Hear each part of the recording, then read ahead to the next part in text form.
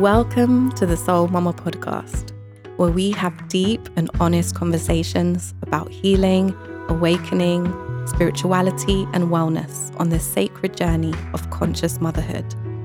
We ask how we can walk this path in a way that nourishes, elevates, and heals us and our children. We deserve space and time to slow down and tune in to our hearts, to heal ourselves, and to honor our highest callings. It starts with us. I'm Nahanda Truscott-Reed. I'm a mother, holistic wellness coach, writer, and speaker, and I am passionate about all of the ways we can raise our consciousness and come into more alignment and power as women and mothers, so we can heal the past and make more empowered choices for the future. Our stories and voices matter. It is my intention that these conversations inspire, motivate, and move you on your own Soul Mama journey. I'm so honored that you're here.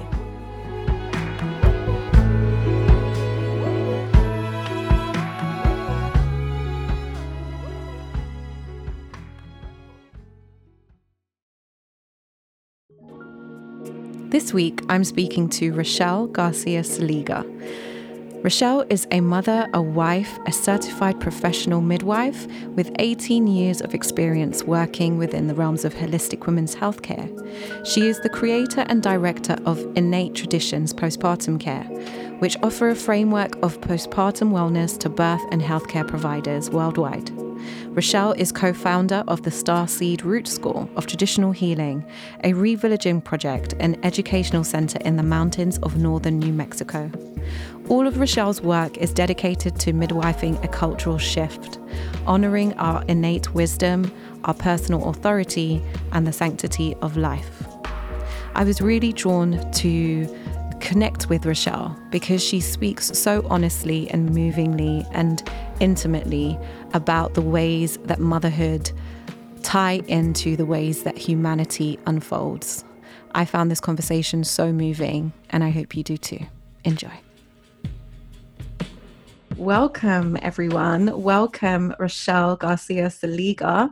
I am so happy and honored to have you on the Soul Mama podcast. I just wondered if you could take a few moments to introduce yourself and the work that you do, and then we can go deeper.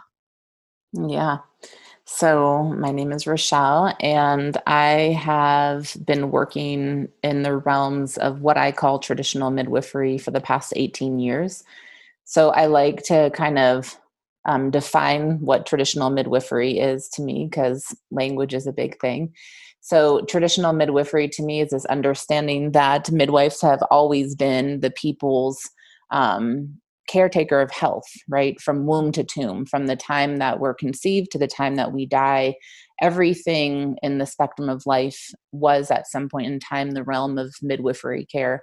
So that's really how I came into midwifery. I came into midwifery through a traditional route and a traditional lens and that understanding. And also to understand that when I'm speaking of tradition, I'm not speaking about tradition within a specific cultural context, but I'm speaking about tradition as in midwives around the planet, no matter what lineage we come from, have always done the same things. And they are concerned with protecting and caretaking life. Mm-hmm. And so when we look really at what is within the realm of protecting and caretaking life, I mean, the biggest foundational questions within that is, in what way are we conceived?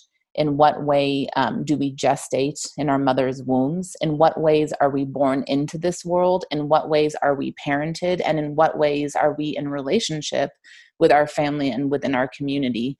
Because that period of time, which is called the primal continuum of human life, from conception through the first 3 years of life, shapes the foundation of who we are as a human. And it really, and when I say shape, I mean like it shapes us physiologically. So it's like, do we respond and to the world from a place of fear and protection and defense? Or are we living life in a place of trust and love, co-creation and co-regulation? And there's no moral judgment in that. that is our physiology that I'm speaking to. And what happens for us in this early period of life, which is traditional midwifery care, shapes humanity. So I feel, and I call myself a midwife because of that. I mean, I absolutely started my path into midwifery attending births, and that's what I did for the first 7-8 years or so. And now I really focus on the postpartum period, and I'm not going to births right now, but my work is entirely rooted in traditional midwifery. So now I teach birth and healthcare providers how to optimally support mothers and families in the postpartum time, with this understanding that what's happening for mothers in the postpartum time is happening for babies, and what's happening for babies is shaping the future of humankind. So I'm invested in shaping the future of humankind to be a life that is healthy and based in wellness and community and exaltation and thriving, as opposed to survival and dis-ease and dysfunction. So that is a little bit about me. I'm a mother. I have an almost 10-year-old daughter who is the center of my world, absolutely, and a husband. And they are my priority, and we homestead and we homeschool and work from home. So we're home-based people. Like, we've been like that since our family has been created. So that is the source of my life. And then from there, it's my work in the world.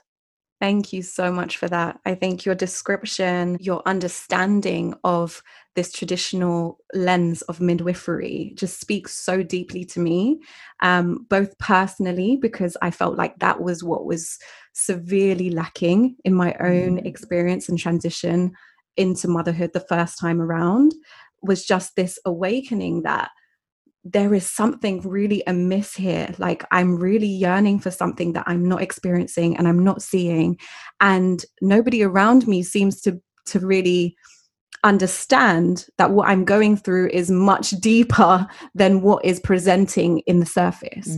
I've always had this deep awareness and knowing that the ways that we move into motherhood and parent deeply affect and shape the ways that our children are going to grow and are going to see the world. I wonder how you deal with that overwhelm that some women feel, that kind of drives them into even more fear, because then there is a sense of really deep responsibility for every action or inaction that they've already taken or haven't taken.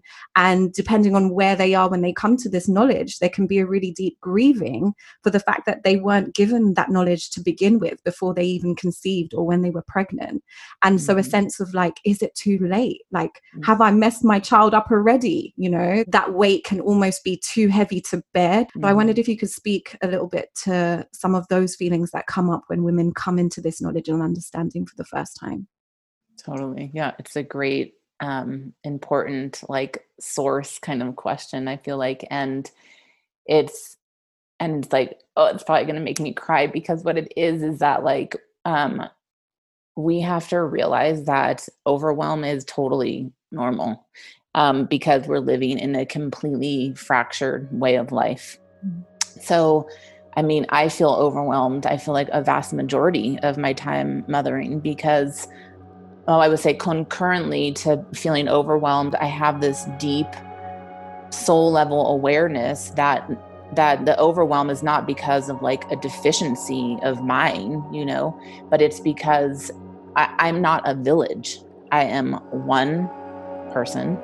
And I can't be a village. So no matter how much I try to be a village, I can't be. I'm one person. So I would say that that's the biggest place for mothers to step out of, whatever labeling we want to call it, hurting ourselves, victim consciousness. We can call it so many things, that there's something wrong with us. It's the pathologizing. There's so many things in there.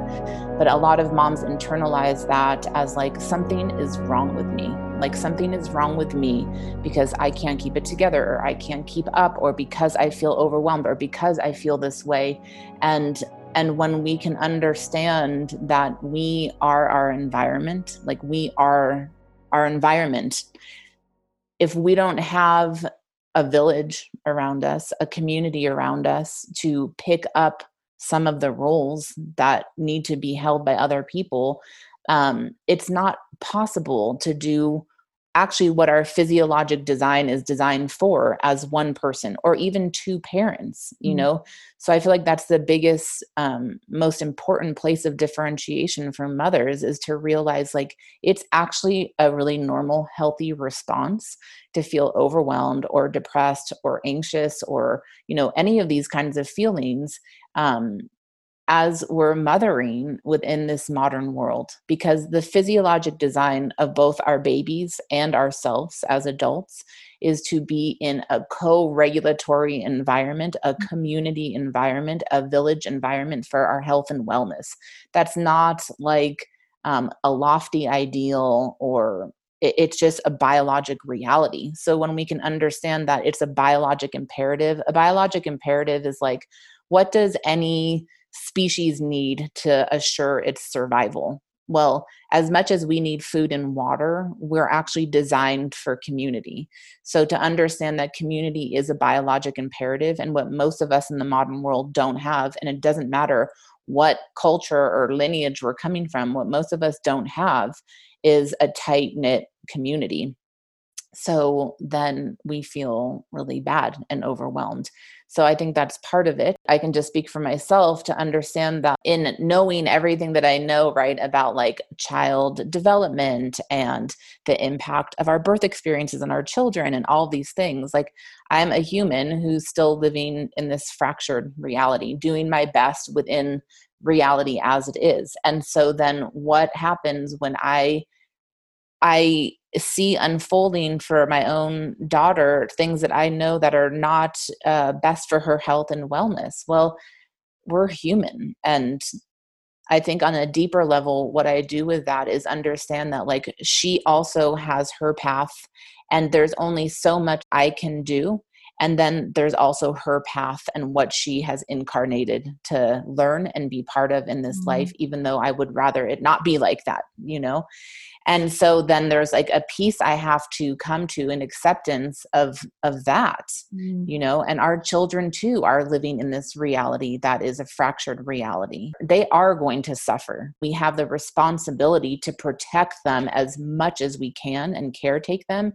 And then like this is this larger design of life, you know? So there's like an acceptance, and in that acceptance, a peace, and then foundationally to know that healing is always available. There's not like some timeline on healing that like now it's available for you to heal and now it's not. Like, I don't believe in that.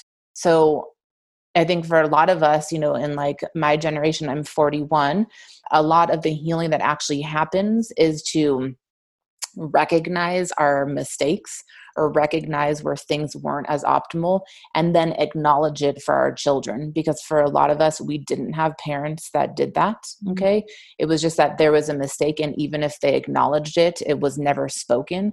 But in the simple act of acknowledging it and maybe even taking responsibility for it as the adult, right, where we could have done better, or apologizing, I do that a lot, you know, and I actually do that a lot for my daughter on behalf of other adults who don't have the consciousness to see how their actions are impacting her well-being. I'll tell her, you know, I'm apologizing to you on behalf of this person, because they don't have the awareness to understand how their action just impacted you. So because they don't, and I'm an adult, I'm going to take that on and apologize. And it's not like that erases the reality that she lived those experiences, but it helps her to understand like right from wrong and how to align with life and love and justice. Thank you. That just already just put so much reassurance in me, and I'm sure so many women listening, because it's that constant battle between wanting to do the best, be the best, show up as the best for your child, to give them the best opportunity to thrive. And then that constant realization that certain things are playing out that I know to be negative, or I know has damaging effects, or I know I experienced myself and it didn't serve me. And yet I seem to be unable to make everything the way that I would want it to be. And I know for myself, I saw motherhood as an opportunity to make right what was wrong in my own childhood. Maybe people feel is bringing it into a space of judgment of our parents or blame, and it's not that. It's not about the victim consciousness in that regard. But for me, it was just a reliving my childhood from a different perspective, from a different lens, and then really offering compassion to my mom and to my dad and to the reasons and the circumstances that enabled those things to happen and play out in the ways that it did, and really ask myself how I can bring my own conscious awareness into the choices that I'm making, to always be asking myself, like, where is this coming from and what effect might this have? And that to me is the charge of conscious parenting, right? Is not necessarily what can we control or what can we do better, but it's just where can we bring space and love and compassion to some of the lessons that has taken us years to unlearn, and try and break some of those cycles and create space for new narratives to come through, right? It is a very overwhelming responsibility to hold, and I've definitely felt that the nuclear family, these two people trying to make their way through and heal ancestral trauma and break generational cycles and pay bills and show up for work and keep the house clean. It feels and feed like everyone, right? Like there are moments where I'm literally just like this when we're not resourced to do this. Like we haven't, it's almost like we don't have the capacity to take it all on at once. And some of those lessons have been so present, in my own relationship, where I've realized, like, I come from a line where the relationships haven't been the most healthy. And so both me and my husband, even in getting married at a young age, were making a conscious stand for who we wanted to be in the world and how we wanted to show up for each other. And yet when those things start to show up, I don't want to be the mother who's the martyr. I want to be the mother who enjoys this experience, trying to bring this intentional awareness to every lesson. It can be exhausting. And so I wonder, there's sometimes when I'm like, ignorance really is bliss, because almost in the not knowing and in the unconsciousness of life, I feel like there's sometimes more pleasure allowed to people who are just going through, just, doing what comes and just moving through life in that way, as opposed to this really intentional, conscious way of living. So I wonder how you find balance in that for yourself, that navigation continuously of both dimensions of knowing that spiritual oneness, but then being in the everyday reality of what is. It's a lot. I mean, I say that a lot. I'm like, it's just a lot all day, every day, and I guess what I feel called to respond to in that is like, in terms of like that ignorance being bliss, how it is for me is like, do I have a choice in things? Sure, I have a choice, right? And what I've tracked is this funny, not funny kind of reality as humans, right? Like, do we have a choice? Do we really? Okay. Because for me, what I know is like, when I don't align with whatever we're going to call it, my highest self, with life, with God, when I don't keep myself aligned like that, I get sick. Right. And so it's in me keeping myself aligned with God, with life, with my higher self, that it's not that it's easy, but it's like, it's walking this kind of really narrow path. And if I teeter to either side, I'm going to get into problems, right? Either I'm going to get sick, or something is going to go really wonky in the family, right? So I feel like I have this really straight, narrow path to walk, and I just have to keep walking. So, when this conversation comes up, even in classes, when I'm teaching, it's like, sure, we have choice, right? There's free will. Absolutely. Like, I can decide if I'm going to eat this or I'm going to eat that. I can decide if I'm going to do this or I'm going to decide if I'm going to do that with my time. And like, each choice we have has a resulting consequence.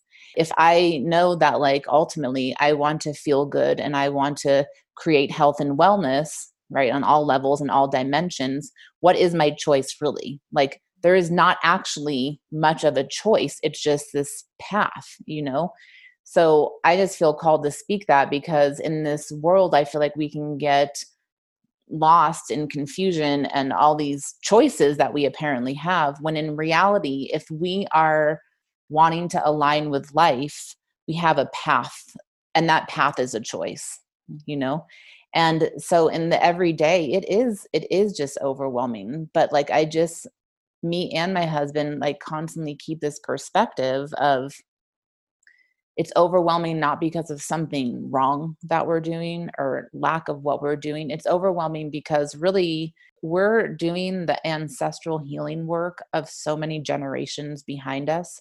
Like, we're picking up the slack where healing hasn't happened for many, many, many generations into the past. And often that healing hasn't happened, right, because of circumstance, because there wasn't the resources. Not I'm not talking about just monetary resources, but the time, the energetic resources. And so for a lot of us at this time, it's not like we're just doing some peely little work. It's like we're tending to multiple generations of shit behind us, unhealed family stuff. So it's like unhealed family healing coupled with mothering in the modern world. I mean, coupled with all of it, and it's just a lot. I don't know. Every day is like that's like the whole big conundrum of like, how do I do this in balance each day? And some days it's like a success story, and some days it's a total shit show. It just kind of depends on the day. I've learned to stop waiting for permission from someone or for someone else to show up in this way that I expect them to. And the more that I, like, as a mother, and really assuming the role of matriarch within my family, the more that I create the infrastructure in my life that's actually going to be supportive of my life, the better off my family is. And those things, it's not just like magic poof. If it just happens, it's like you have to consciously create things. So how does that look? Like the other day, I had just started bleeding, and I really like to just rest my first day of bleeding. Same. And I do. I mean, I feel like, probably compared to like 99% of modern women, I'm chilling out. But this day there was people coming by, and we have all these animals to take care of. And anyways, it was like, I found myself like cooking food because my husband was cooking it, and then he had to go do something. And then we have turkeys and they got out. So then I was like doing that. And then I stepped in this hole in my backyard and twisted my ankle. Wow. And I just like screamed, and my husband and my daughter came over, and I was sitting there, and I had so much anger boiling up in me. And like, my pattern would be to lash out at them. And I just really I was like, I'm not going to go there, and just like focus that anger of like, what am I so pissed off about? And it's just this understanding, I'm so pissed off because I really just want to be resting and not chasing turkeys actually right now. And then I started getting pissed at my husband, but it's to understand my husband had been working nonstop since 6 a.m. And it's really not like what he's not doing, because he's already doing everything he can possibly do. And it's to understand that, like, it's just, again, it's this family dynamic, this nuclear family thing. I can't do what I want to do completely within this structure that we're living. So we're starting to change that structure. Like, there's a young woman who has taken my class, and I've known like in a friendship mentorship role for the past couple of years. And she's going to start living on the land with us here. Like, we're putting up a yurt for her to live in, and, she'll live in the yurt and have her own space.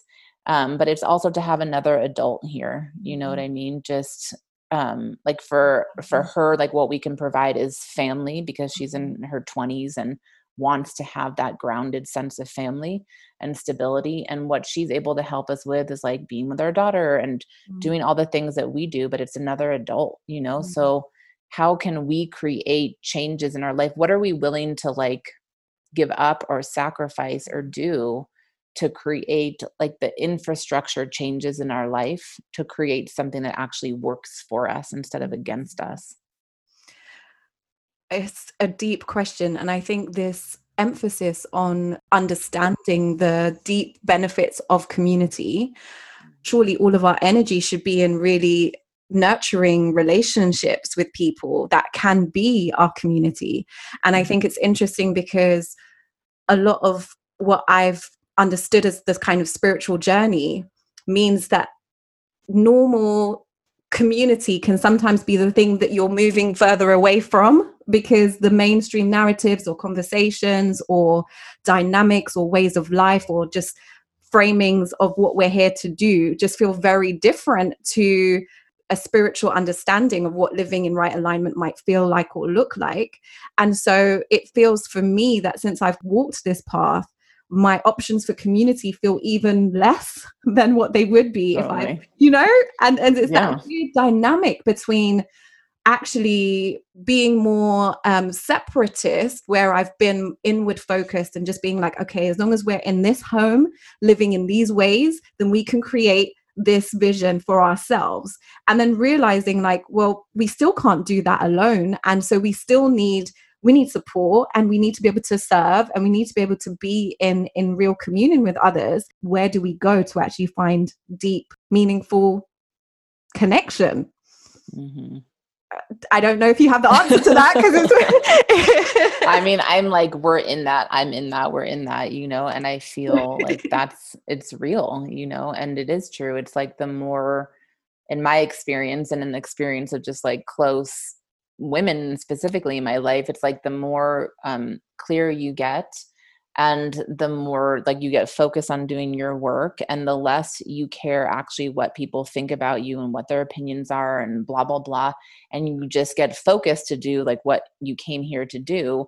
It is true. Like the less people and the less friends you have in your life, right? Because there's all kinds of saying. It's like people always love an honest woman until she gets real and pushes your buttons, right? And it's, for myself, and maybe you included, it's like I've always been like the too much person, too deep, come up to the shallows, like we don't have to, get that real with it.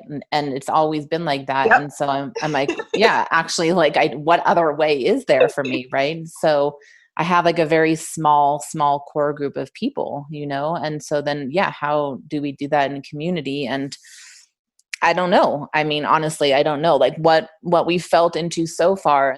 And I find personally that a lot of people in my age group, and my husband's 51, so in our age group, are really like settled into their way of life. So even if they might say that they want to live in community, like they're not willing to make changes because they've like solidified into a certain reality. Right. And clearly, like my family, we're like solidified in a certain reality, but it's a reality that we love and we create and we're constantly expanding upon. And to layer on top of that, like what we're finding is like, honestly, it's people in their young 20s, mid 20s, who are open and willing to do things that people my age are like, oh, it's too much. It's too radical. It's too whatever. So like this young woman who's moving here, she's in her mid 20s, you know what I mean? Because she wants to create community. She hasn't like solidified her life. We can be supportive of her because we're in a different life stage than she is. And she can be supportive of us because she doesn't have children yet. And she has like way more energy than we have, I hear that. And so I feel like there's something to be said, at least at this time that we're living in, to feel into in terms of it might not be with people who are our own age. It might be different. And so it's the younger generation, and then some of the older generation, like postmenopausal women whose children are grown up, right, who like are understanding the importance of this design as well. So we're connecting with people in that way, and I don't know that it's like that for everyone, but that's how it is for us right now. So I feel like for a lot of us, it's to kind of think outside this box of how community can look like. And it might just be surprising, like who shows up, and to look at that too, because there's like this part of healthy roles. Like I had really amazing mentorship in my 20s. And I know that helped me to become who I am. And so like for, those who are in their 40s and 50s, like 20-year-old people really are looking for mentorship. And so maybe you create community setups where you have that. They're looking for mentorship, and we're looking for like help with these lives that we've created, you know? That's where we're going to leave part 1. Community, or lack of it, is such a big theme I see come up time and time again with the women that I coach through the Soul Mama journey. Even more so for women who have become mothers amidst this backdrop of social distancing and the lockdown that has been this global pandemic. As Rachelle and I have spoken in this episode, so many of the pathologies attached to postpartum wellness really are just the expressions of deep loneliness and isolation. Often we feel like we have to do everything alone. I know I did, but what I've since learned and what I continue to invite mothers that I work with to do is to get clear on who is in your village, who can you ask for support, and what does that support need to look like for you. In part 2 of this conversation, Rachelle and I go deeper on the Starseed Root School and what her vision is for the future. Thank you so much for listening. Head over to www.soulmamajourney.com for more resources, including the Soul Mama blog, the show notes to each episode with links and references to everything mentioned, and for more ways to work with me one-to-one. Make sure you're following me on Instagram at Soul Mama Coach for more personal shares and updates, and you can email me at nahanda@soulmamajourney.com. I so love to hear from you. Share the love with your friends, family, and anyone who would benefit from listening to this. And if you could take a minute to subscribe, rate, and review this podcast wherever you've listened to it, that really helps more people to discover it. Thank you. I appreciate you. Stay blessed.